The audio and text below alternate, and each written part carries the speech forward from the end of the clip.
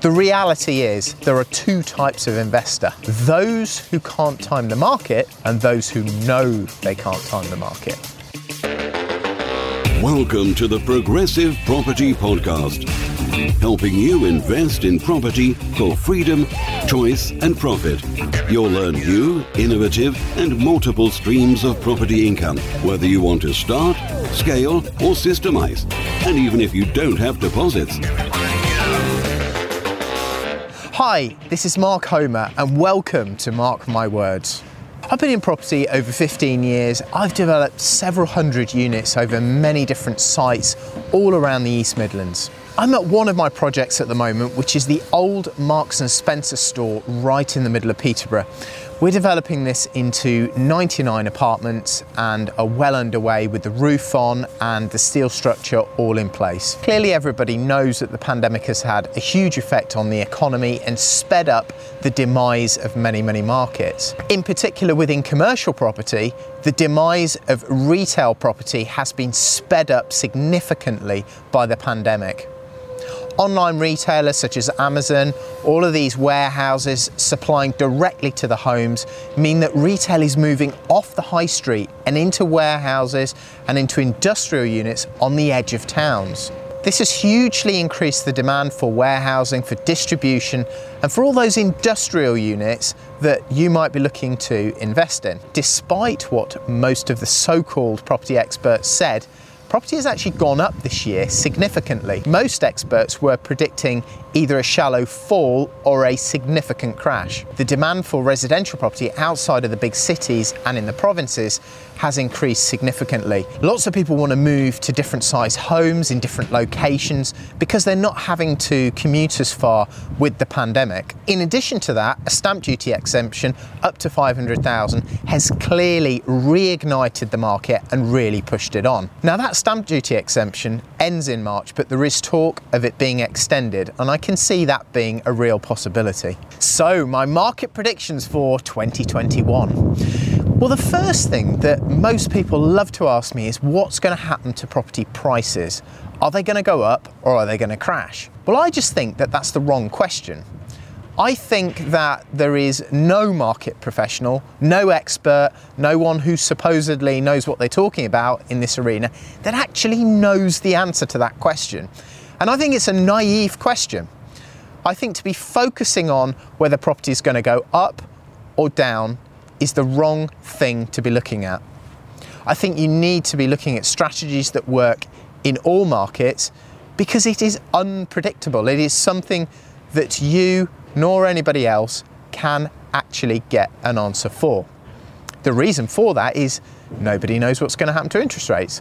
Nobody knows what's going to happen in terms of government support. That's been the big change this year. The government has ploughed loads of money into the economy. They've printed loads of money. They've spent government money supporting the economy during the pandemic, and that has given support both to the employment market, the property market, and the wider economy. The reality is there are two types of investor: those who can't time the market and those who know they can't time the market.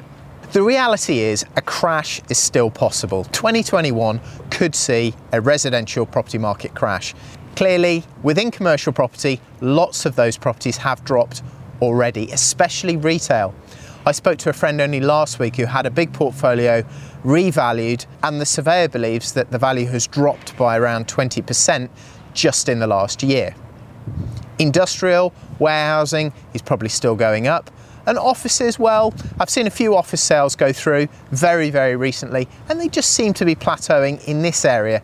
Nationally, I think most of the market participants are waiting for the office market to wake back up because, let's be honest, come the summer, the pandemic is winding down, and it's very likely that people are going to start returning to those offices. Maybe not quite in the same numbers, but this whole theory around the office market being finished and everyone working from home, I think lots of businesses are starting to see the downside of that. Along with this unwinding of the pandemic, clearly people are going to start going back to many of their old habits. I think the first prediction that I'd make for 2021 is there'll be an increased demand for flats, reversing the trend from 2020 where people were moving out of flats and into houses. The second prediction that I have is that the residential property market, specifically single lets and HMOs, are likely to see increased tenant demand in 2021. Why is that?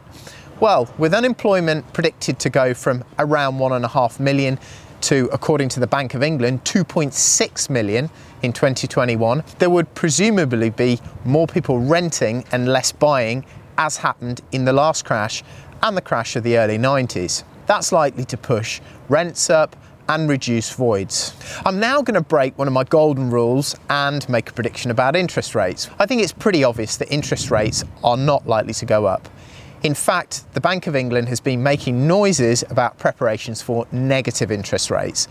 It's not a guarantee, but it is possible that the base rate could drop below zero. That means you're going to be paying money to put money into a savings account, and potentially, a little bit like Denmark, some of you may end up being paid to actually take a mortgage out. That's pretty crazy, isn't it? The next prediction I'm going to make is around permitted development rights.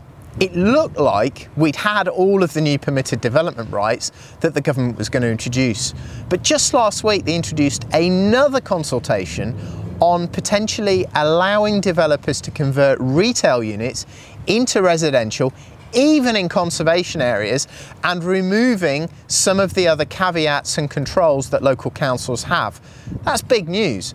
That shows the direction of travel, and that the government is not done in introducing new permitted development rights for commercial brownfield sites into residential.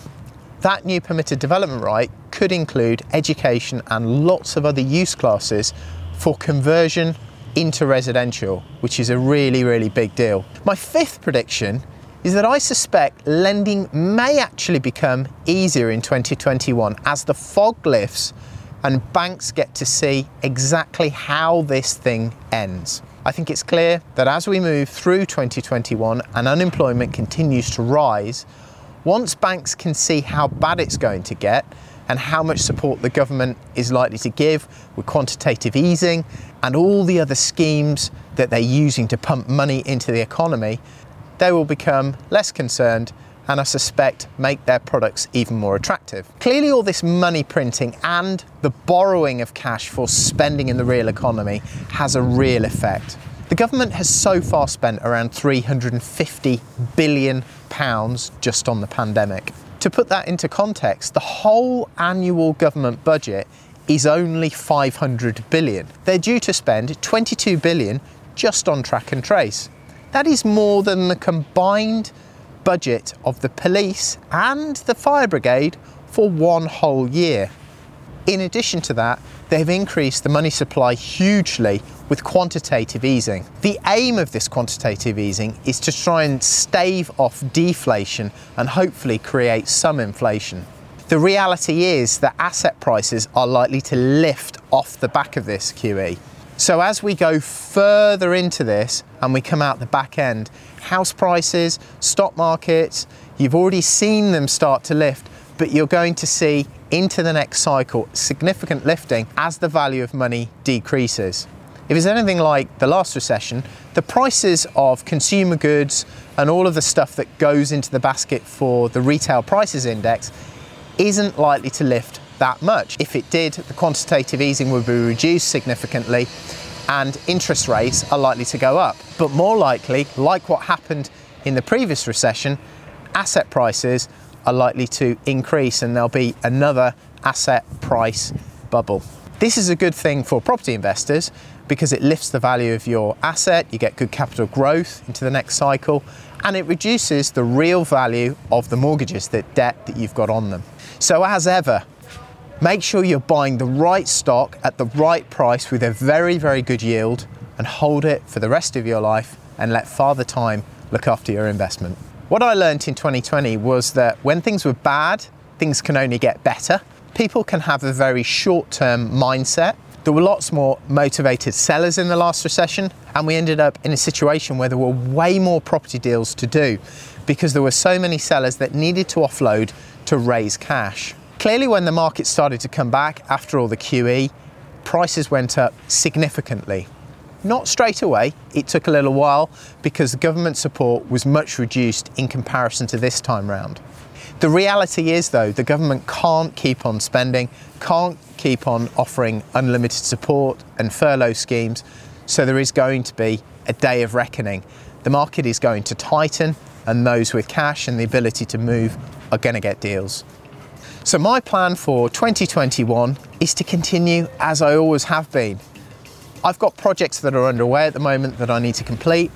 We'll be focusing on making sure we've got the best rental products to offer the market, because it doesn't matter how many flats or houses there are in an area. If you're offering the best product at the best price, you're going to fill it and you're going to reduce your voids. And I'm going to focus on making sure that I've got the right debt on our portfolio that is well priced and significantly long term, so that we can ride all of the ebbs and flows of the market.